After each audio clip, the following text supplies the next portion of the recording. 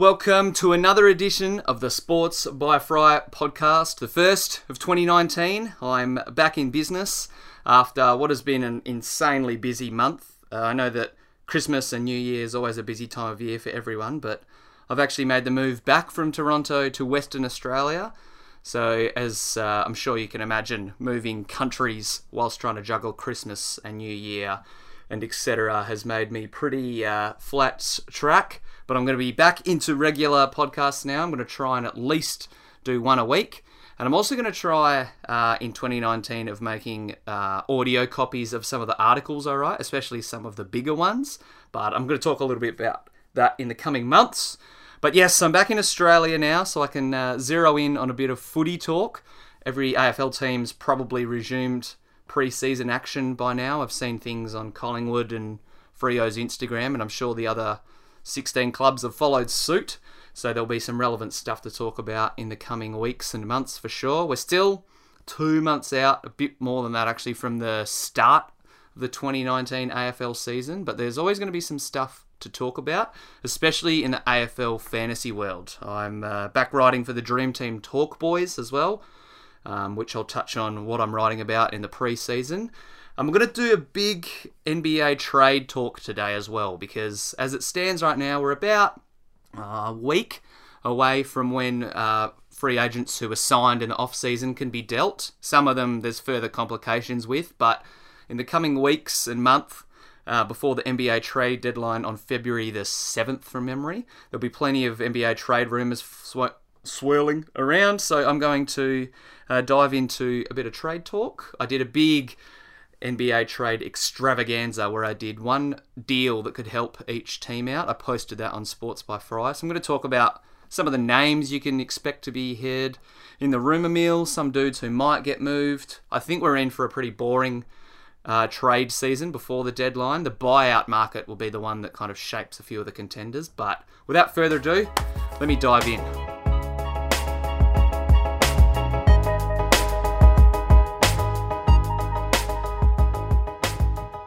To start today's pod, I want to briefly talk about AFL fantasy. Now, while I didn't have my best season last year, I'm determined to make 2019 my best season to date.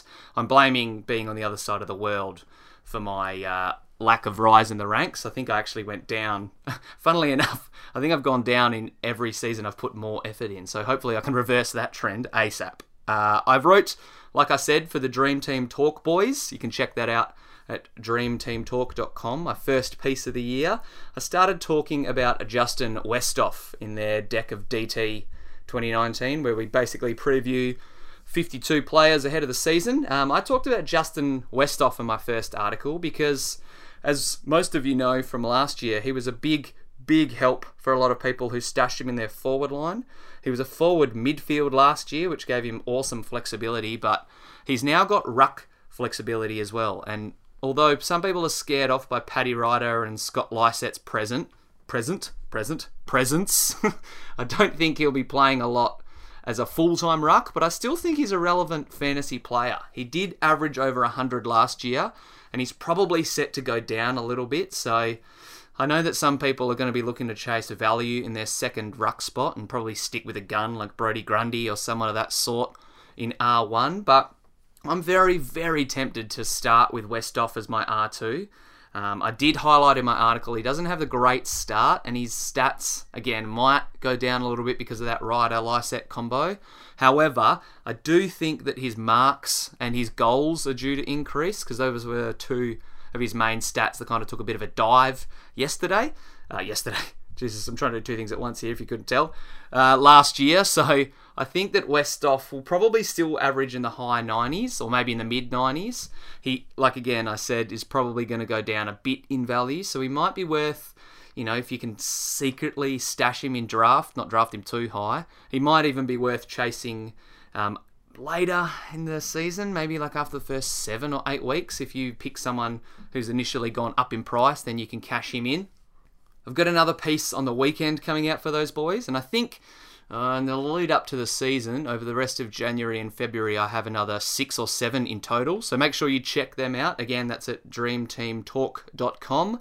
I'm previewing a Freo bloke this weekend, a defender who could be very tempting to stash and will probably start in my team, as well as a few others in the country, no doubt.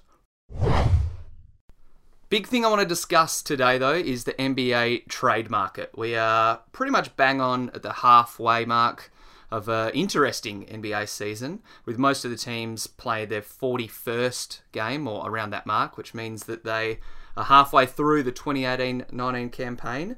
It was very tricky. Like I said, I went through and created a deal for every single team. I will admit, some of them were a little bit lackluster, but there were some teams that didn't need a lot of tweaking or didn't need to do a lot, and every one of the 30 teams is trying to covet something differently. Obviously, there's teams that want picks, there's teams that are trying to get rid of contracts, there's teams that are trying to capitalise on their championship window, yada, yada, yada. So if you want to read that entire piece, you can go to sportsbyfry.com and check out to see what deal I proposed for your team. There's about half a dozen guys, though, who are probably the biggest names likely to be moved this trade period. Unfortunately for teams maybe like the Pelicans, who want to try and move the needle a lot, there aren't too many guys that are going to, completely change the fortunes of the league. I don't think we're in for a big blockbuster. John Wall, Kevin Love, Bradley Beal, those are the guys who are the biggest names being floated around. Even though there's apparently reported turmoil in Philly, I don't think the Sixers are going to get rid of Butler. They sent a lot of assets away to secure him, so they'll at least ride out this season. They'd be stupid not to. But harping back to Kevin Love just for a moment, I think he might be the biggest name who we see moved in this trade period. After Love signed that big extension in the summer after LeBron left, though, I don't think there's too many teams who'll be keen to try and snag him for another, I think it was 4 or 5 year extension. He's in his 30s now. I think he's 32 currently, so there's not exactly... No, apologies, he's 30 now, but I think he'll be about 34 or 5 by the time his deal expires. So there's probably not a ton of teams out there that want to commit to him at a big cost for that period of time. Well, small sample size, but in the 4 or 5 games he did play for the Cavs before he got hurt, which I think was a wink, wink, nudge, nudge, Kevin Love, you need surgery so we can tank a little bit better injury, but he's expected back soon. I think that there's a few teams that could use him, but like I said, it's a lot to commit to for a guy who's, let's be honest, had injury issues in the past. He's hasn't played a full season as a Cav. He's played a couple of seasons of games in the 70s, but yeah, I would be a little bit wary if I was a contender or someone trying to win the chip. I'd be wary of trading for Kevin Love. We did see what he was like in Minnesota when he had a team to himself, and even though he's probably a little bit excluded from those years where he was putting up 26 and 15 and stupid numbers like that, he still does offer value. He's a great scorer. If someone's chasing a dude who can put up just a shy 20 points a game and contribute a dozen boards, something like that, he can definitely have those moments and be a difference maker in the playoffs. In my trade article, I had a few teams acquiring him, actually. The Brooklyn Nets were one, especially if they can get off Alan Crabb's player option for nearly 19 mil next season. They might be tempted to try and land Kevin Love. They've got a lot of expirings as well in the shape of Kenneth Faried, Dudley, and they could probably get away with not giving up their first rounder. I think from the top of my head, they own the Denver Nuggets pick either this year or next. So trading Kevin Love and maybe something else to Brooklyn, the Cleveland could get their draft pick they want and a few expirings, which gives them flexibility for their future. The team I'd really like to see him on, let's be honest, would be Charlotte, especially if they re-sign Kemba. Having Kemba and Kevin would give them, at least give Charlotte fans something to cheer about other than Kemba Walker, but it would give them two, pretty much all-star talents. Like I said, even though Kevin Love is on the edge of his peak and probably going to go downhill, he still has upside. And let's be honest, Charlotte hasn't had a lot of help for Kemba, so landing someone like that would be nice for the Hornets.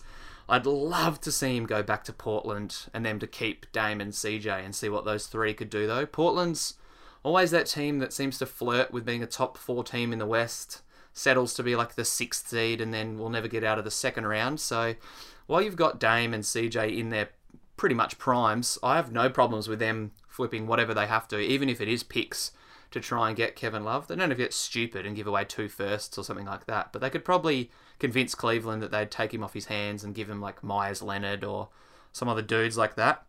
If Kevin Love isn't going to get moved, then I don't think we'll see any all-star types get dealt. The Washington Wizards are probably the other team who would like to completely reshuffle their roster. But again, John Wall's mega contract, much like Love's, is probably going to scare off a few people. Bradley Beal is probably the key to their future, let's be honest. But Otto Porter might have some upside being dealt.